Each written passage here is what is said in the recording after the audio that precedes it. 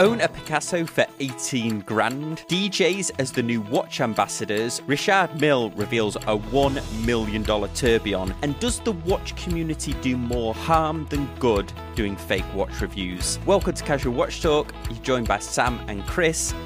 How have you been, Chris? Oh, pretty good. Pretty good. A little overcast here. We always touch on the weather a little bit, but it's getting warmer. It's getting nice out, and we're breaking through the end of pandemic days are upon us. So that's a fantastic place to be. Getting back to normal here. Well, should we kick it off with watch obsessions? Have you had a watch obsession this week? I'm gonna say no. Other than I'm still waiting for my Citizen to show up. Oh, and really? then it looks like I got usurped over on the Facebook group. One of our members in Europe picked one up, and so I guess I'm an influencer now, Sam. I guess that's So if anybody picked, so Citizen, if you're watching, listening, you can make the check out to cash. Still waiting for that one to show up, and was kind of looking at some of the other watches. There is a blue Zin, but they offered it in a blue dial. Yeah, it looks so similar to the Citizen. It's it's kind of like. But yeah, a little more expensive. So probably about $1,700 more. So, well, I thought I was going to do my Veya here, my Veya Tropical, as the watch obsessions because I put it on that Apocalypse Now, the rubber strap from Cheapest NATO's. They did a really good job of it. It looks awesome, especially on this Veya. I think for a thin diver, unfortunately, they're completely sold out now. So there's no 20 mil on the website. Yeah. Speaking of influencing. I know. I should have bought a few, but honestly, to be fair, I've had hit or miss with Cheapest NATO's, but I think they've upped their game, certainly. I mean, if this strap is anything to go by. But again, from the Facebook group today, learning all about the Zin 403, which is a quartz watch, which I had no idea about. Chris, have you seen this Zin? Yeah.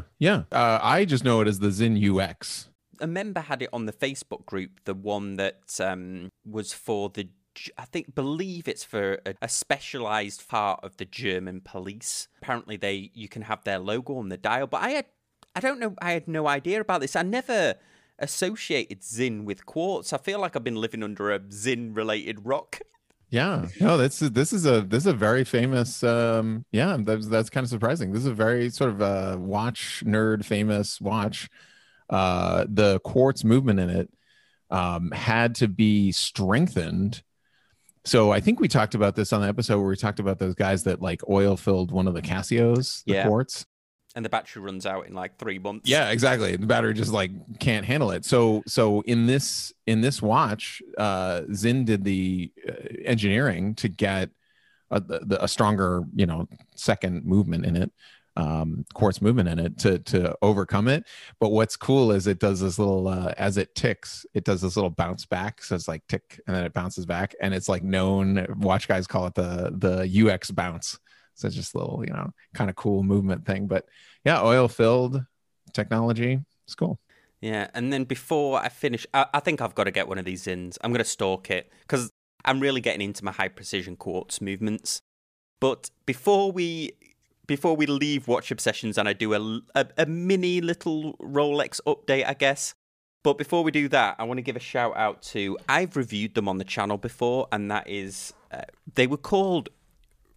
We called them Reese. Like the reviewers that got the early ones called them Reese, but it was actually pronounced Razor. So they've changed their name now to be more like Razor. So it's RZE.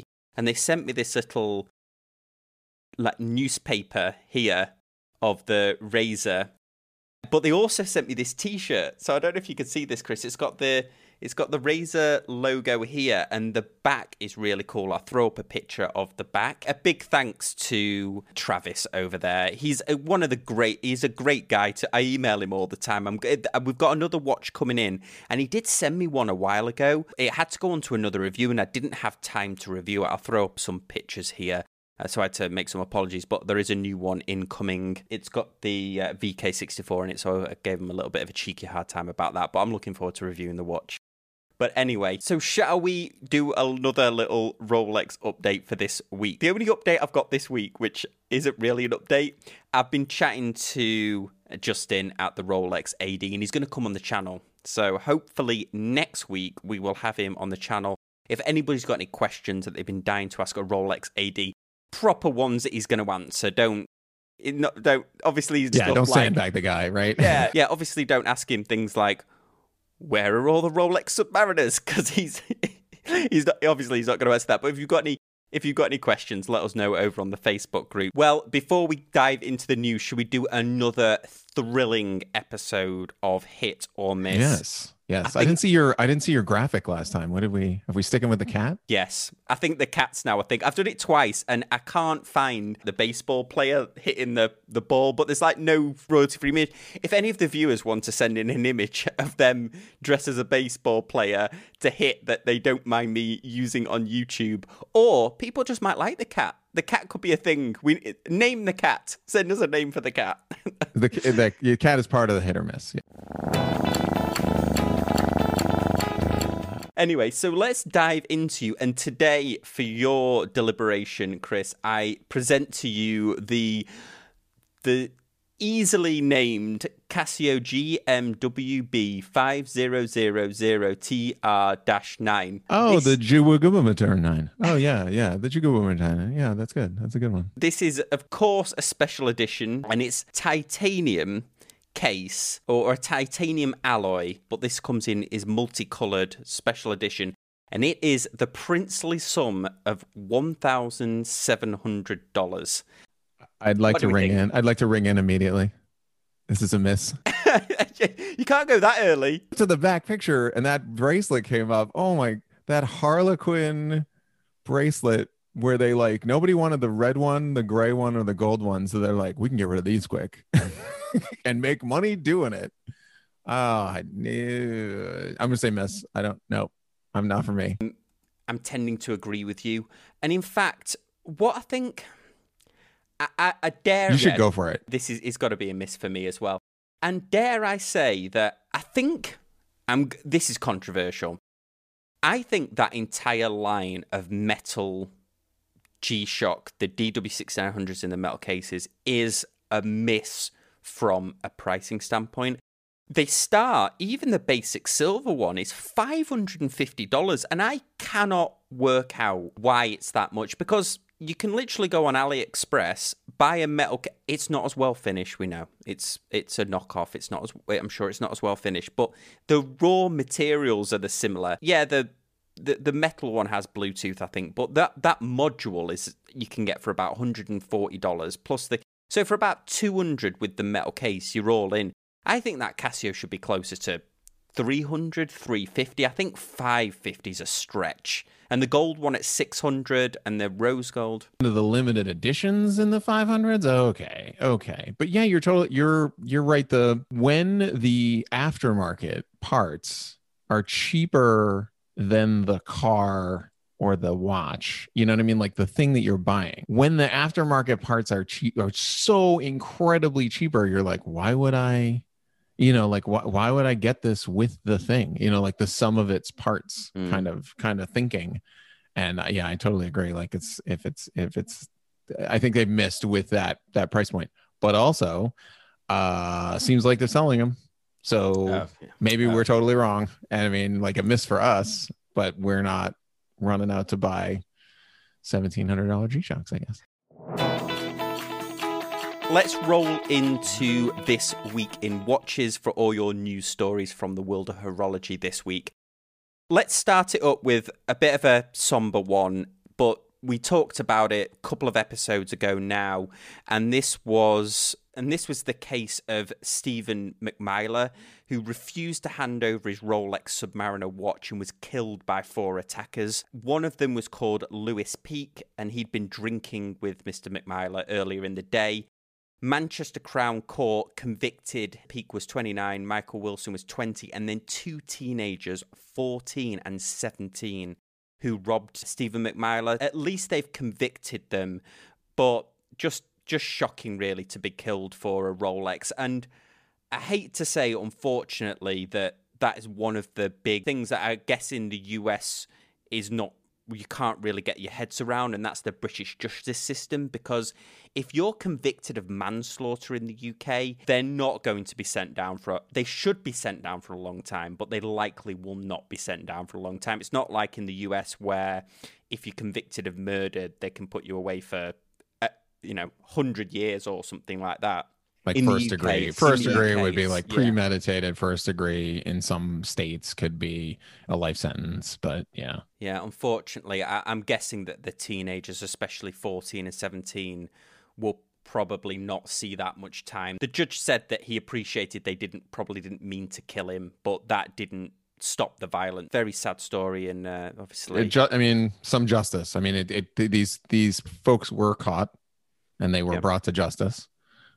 Whatever, I mean, you can argue whether it was the right amount, but certainly a better outcome than not finding who did it and never seeing any justice for these guys. So certainly somewhat positive, but yeah, a whole sort of somber take on wearing luxury wristwatches. Yeah, and obviously thoughts go out to Mr. McMyler's family, and it lays a lot of weight to the work that Paul Thorpe's been doing about getting Rolex to put in their lost and stolen register, because this watch has never been found. Right.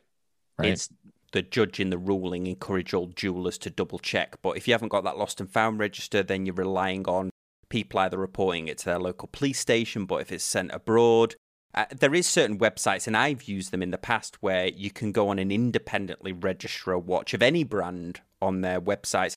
In fact, I'll throw a picture up here of the one that I've used, because there's been a couple of times I've bought watches on eBay, most recently that Breitling, and I've just checked to make sure it hadn't been registered stolen before. That's a good check for if you're purchasing something used. You just some check that you can at least do a little bit of diligence there to say, like, if this has just shown up, or if it's an amazing price, it's too good to be true. Next story is Richard Mille is releasing a $1 million automatic tourbillon McLaren Speedtail Special Edition. Totally out of my price range, but what caught my eye about this is not only is it a beautiful looking watch and a feat of engineering, but my angle on this was I've been watching a lot of Roman from the Grey Market channel, the guys over at the Timepiece Gentlemen, Anthony and Marco. They talk as much about trading Rolex as they do about Richard Mille. Apparently Richard Mille is hotter than Rolex to trade. They only make 3,000 a year, and it seems like this is, if you can play, this is the game that you play when you get bored of trading high-end Rolex, I think, because they're trading for many multiples over their retail price. What do you think of this one, Chris? Oh, McLaren. Oh, Richard Mille. I mean, I think, well, I just looked. A 2020 720S McLaren is only starting at $300,000. So for 3 McLaren 720Ss, well appointed, you could have the Richard Mille automatic tourbillon. How many of the tourbillon are they going to make? Is it going to be some sort of limited there too? Yeah, it's a beautiful car, isn't it? And I've seen plenty of these both in Florida and in California, and the P1 as well. Yeah. I mean, they've got the 570S will go for about $195,000, for like a couple, a house in Florida. Well, maybe not a house in Florida, but but I mean, interesting that there is, I mean, what surprises me when I hear stuff like this is it sort of calibrates my thinking of the economy and what is luxury and what is rich and what is wealthy. And so you really have to consider that if they are making enough if they're selling enough $1 million automatic tourbillons to sell all of them. I mean, I don't know if you'd ever. I mean, it seems like they're going out of going off the shelves and they're being traded, etc. I guess my concept of wealthy is out of whack because I can't even imagine. I can't even imagine spending $80,000 on a wristwatch, let alone $1 million. Yeah, I'm the same. But again, I guess when you have that much money and the money itself is not necessarily the object, it's having something that's unique and having something that's individual, then I can see it at that level. Although I'm similar to you, even if I was very wealthy, I'm not sure whether I would put that much into a watch simply because I would be worried about losing it. But it sounds like it's a great investment. Selling them out. Yeah, exactly. It's and interesting. And it feels like they are, especially, we talked about them being involved in F1. Yeah. It feels like that's the sort of where the new money, like, if you want to identify that you have made it and that you are ultra wealthy, successful, then the Richard Mille on the wrist is key, because I don't think a Daytona is cutting it. I don't think anything from Rolex is there's like, you've made it, and then there's like uber rich. Let's dive into our next story, and this was my cheekily titled "Own a Picasso for $18,000." Pablo Picasso's wristwatch is coming up for auction, and its estimate is only 12,000 to 18,000 euros. So this is a story from Watch Pro. Apparently, he had quite the watch collection, according to Watch Pro here. He had Jaeger LeCoultre and a few other watches, but this was the one that he wore the most. And it was a manual wind steel piece known by a Swiss watch producer, Michael Z. Berger. It made around 1960. So apparently this was the one that he wore when he was painting, because obviously he didn't want to mess up the other ones. But if you look at the dial, what I thought was pretty interesting was it's got Pablo Picasso, fits perfectly around the dial there. Did it, yeah. And you can tell it's lived a life, this watch, for sure, haven't you? Look how beaten up that is. So I'll be really interested. But what I thought was a bit clickbaity of Watch Pro, it looks like 100. Your eye immediately draws to 130 million, but when you read it, it was actually for one of his recent paintings. It isn't for this watch, because I was like, 130 million for that watch. 103 million, sorry. From my standpoint, like, how much would one of his brushes, his paint kit, or, like I said, the wristwatch that he wore when he painted most of his stuff, I think that's undervalued. I mean, just thinking, like, if someone said to me, how much do you think that would go through? I agree with you. Like, maybe we'll see that rise up. Ones that I find are interesting are, occasionally I'll go on the movie prop stores, and you do find prop watches. I know the one that Brad Pitt wore in Fury, which had a Steve-O straps on it, and Steve-O straps was that strap maker who made me that Land Rover strap. He made for that production. And that didn't go for a lot. That went for maybe $1,000 or something. And I've seen other watches on there. A lot of times they're replica watches, movie watches of big other brands like Rolex, obviously, example. And sometimes they haven't got the inner workings of them. Even to say, like, this is the watch Brad Pitt wore in this movie. Like, that's just, I don't know, but that seems to me to be a connection there, even if it's not functional, but like, just that I think there's a greater connection there if you're a fan. Next story. How do you feel about these collabs? Because Steve Aoki, who I once saw in Ibiza, actually, great, really good DJ, he's got this new collab that he's done with Bulgari. So it's an ETA-based B77. It's got his iconic logo on the dial. It seems It seems a weird collab because I'm sure he's done one with G-Shock before, or maybe I'm just imagining that he probably should have done one with G-Shock, because you imagine DJs doing collabs with G-Shocks or those type of brands. But what do you think about DJs doing sort of more higher end? Because I'd argue Bulgari is more higher end than Yeah, sir. Yeah, I think so. G-Shock. I like it. I like the idea. I think it's cool because I feel like with the with these it's a little more substantial. I don't know how I want to say this. But like I feel like if you're going to rep a product, it's okay to move into like this higher price point. Maybe I'm not saying that right, but no, I know what you mean. It's as well as I think DJs themselves have gone more upmarket. Certainly, they went more high end, didn't they? Not high end, but they went more. Became a lot more fashionable. The idea of these superstar DJs. So it does make sense, and they've loosely tied in the watch by saying, well, it's club ready with a glow in the dark dial, yeah, and it got the rubber strap because that's easier when you're DJing, and all of these sort of like tenuous little links that they put in there. But overall, it's a good looking watch. I think it's I think it's a good tie-in. I'm okay with this. I'm okay with this. Again, if you're a fan.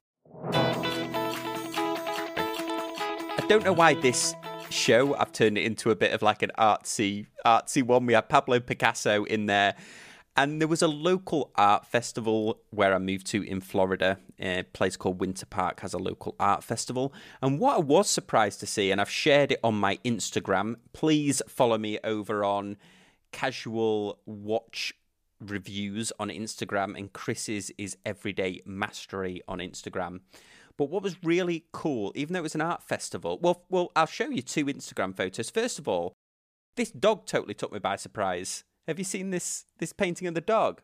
Yeah, the little watch clock faces. It's cute. Yeah, it was amazing. But what I wanted to talk about was Oris have this awesome Airstream that it must be their sort of show piece that they carry around the country, but it was a really cool Airstream. They fitted out with all the Oris logos, and they had all of the watches in there. So they had the Oris Bear at the start. I got to see that fantastic Oris Aquis with the new 400 caliber 400, I think it's called, movement, and I tried to get a picture of where it looked like the bear on the back, but it was a really cool thing to see. They had all of the watches in there. There was quite a few people crammed in this Airstream, so I couldn't get a good shot of everything. Just to see all of the Oris watches in there, the sales chap that was in there, very, very knowledgeable about Oris. I can't really imagine outside of Baselworld or any of those that you would see any other. The store that it's opposite, which is Orlando Watch Company, which is where I bought my X33 from, they are big stockists of Bell & Ross, of Seiko. In fact, they've got quite a lot of shop space dedicated to Seiko. But you couldn't imagine like Seiko doing something like that with a cool. Yeah. No, that's super cool marketing, and it feels it feels almost grassroots, that it's just, yes. We're out and, what's going on in here kind of thing, and drawing some interest in and getting people. I think it's a much more comfortable setting versus, walking into a high-end luxury watch shop. I think that removes that barrier because they show up and they're like, hey, come on into our tiny Airstream. I hope you're vaccinated. For our next story, and this really isn't a story, this is something that I've noticed a lot on YouTube. I'm not picking particularly on Jenna Ellie here. I think she makes some fantastic content. But what I think is concerning, or is YouTube videos, and you see a lot of them, it's not just Jenna Ellie that does them. I've done one, admittedly, on a fake Seiko. But you're seeing a lot more now, especially there's one Seamaster, Polar Seamaster that's doing the rounds, is these Watchfinder does it, Bark and Jack's done it, Jody at Just One More Watch has done these, where they're taking these super clones of watches and then comparing them to the real thing, and inevitably inevitably there's some clickbait title like how You realistic. won't believe. Yeah. Yeah, you won't believe how amazing this super fake is, and I was totally fooled by this. And I get, on one hand, I get that it's interesting because it might stop somebody or it might save somebody from buying one of these super clones, and it is interesting, but I don't know what you think, Chris. Maybe I'm getting the wrong end of the stick here, but I can't help but think as many people as it helps not get screwed over, there must be equal amount of people that are like, oh my God, I could totally get away with buying one of these. Yes. Yeah. So my take is that I think maybe a year and a half ago, we had a rush of these. It was like one of the, it was either like the Hulk or something. It was like the Green Hulk or something that like 3 watch reviewers had. And it was like, it's a super clone. I went to see how much the fakes cost and if I could get one. Now, I went to see for research purposes only, but I will say in the back of my mind, I was like, I had that, you had that thing. I mean, you can't help but think like, well, geez, I mean, if you could just pull this off for like $500, you're like it makes you think that. So like, it really feels like a disservice. And then I don't know. I also feel like it's not the same one. Like sometimes you'll see like there's been a batch of like Rolex, or there's the different ones, the Omega. I feel like there's a group of folks going out and getting these super fakes that are like fueling the industry. Watchfinder, I am sure that they get, people are trying to trade them all the time. So the ones they get are likely ones that people have sent in as a. But apparently, I was listening to Jody on Scottish Watches podcast, and he'd done the Seamaster one, and apparently he was saying the Seamaster is so accurate that they've even laser engraved the dial. There's a whole separate talk track round here of, hey, if a super clone can be made so exactly down to the point where the Seamaster, as soon as you look at the movement, it's not going to be a coaxial movement, but maybe some of the Rolexes and stuff, there is an argument there that is, well, if a super clone can be made so like them, then what am I paying for? Well, you're paying for the history and the romance. You can fake the watch, but you can't fake the history. And it's what. Yeah. I think it really I always think about this along terms of the British press is really bad for doing this, where it's like, oh, we smuggled a knife onto a plane and this is what happened. And you're like, well, why don't you just write the flipping manual for everybody? Now, people weren't even thinking of putting a knife in the bottom of a shoe. And now you've got like 10 reporters going on planes with knives made out of nylon. The exposure that it gives to that industry, I feel, is just such a disservice. On some level, yes, we have to have the conversation that's like, listen, if a clone of this with all the similar stuff, and it's gotten to the point where you can't tell the difference, it's accurate, it's just as accurate, it's just as the quality, et cetera, then yes, I guess we have to have that conversation of like, is it worth the sum of its parts?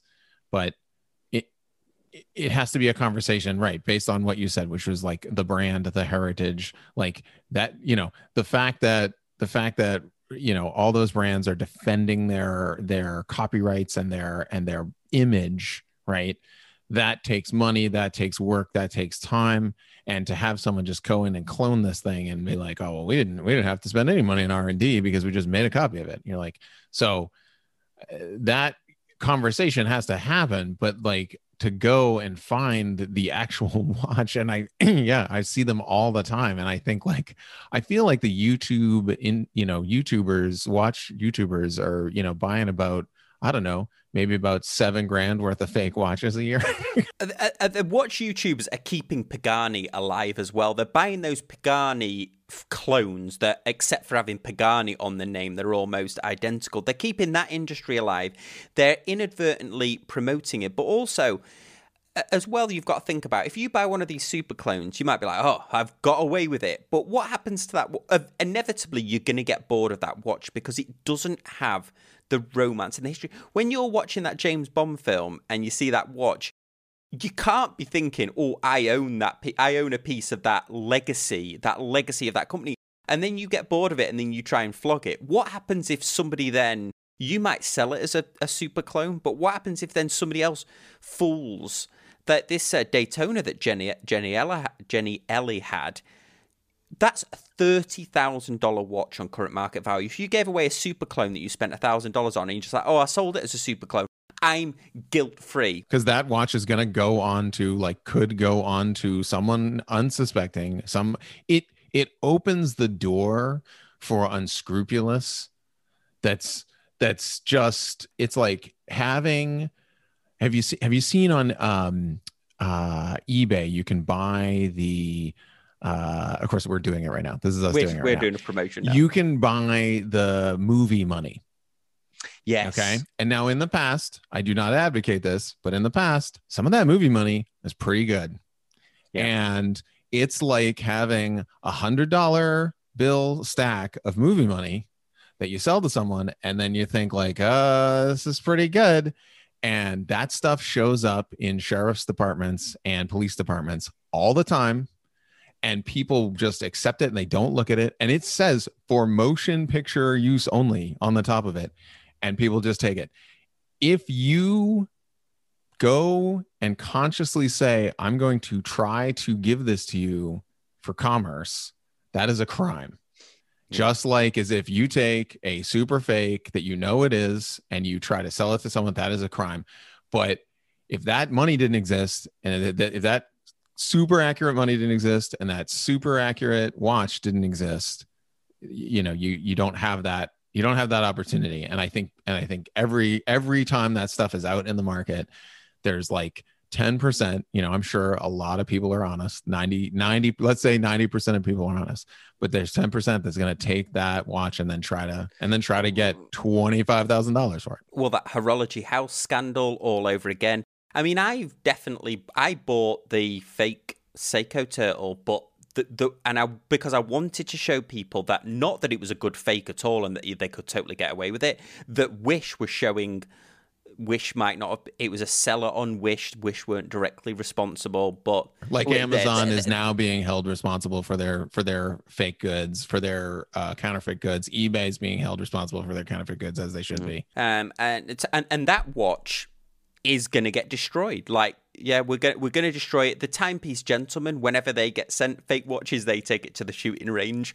But I mean, it's a never ending. I mean, that's a good caveat to the end of this story, which is, dear watch YouTubers, we're totally fine with you showing us a super fake, but in the same video, you have to destroy it. We want to see it in little metal bits, ground down and squashed to infinity. But yeah, but you're still missing that. I mean, that fake turtle that I did, and I'll never do one of these again, guys. You can hold me to it. I'll never do one of these videos. But that, you're still promoting how good a clone it is. You're still promoting. I mean, and they're doing. I mean, Generelli's, she's great at what she does. Those macro shots. I mean, it's clear. I mean, you'd really, really have to know what you were doing not this Daytona that she had, not to know it. The casual observer, there's no chance that you're exactly. Yeah, no, and I think it's just a gut human reaction.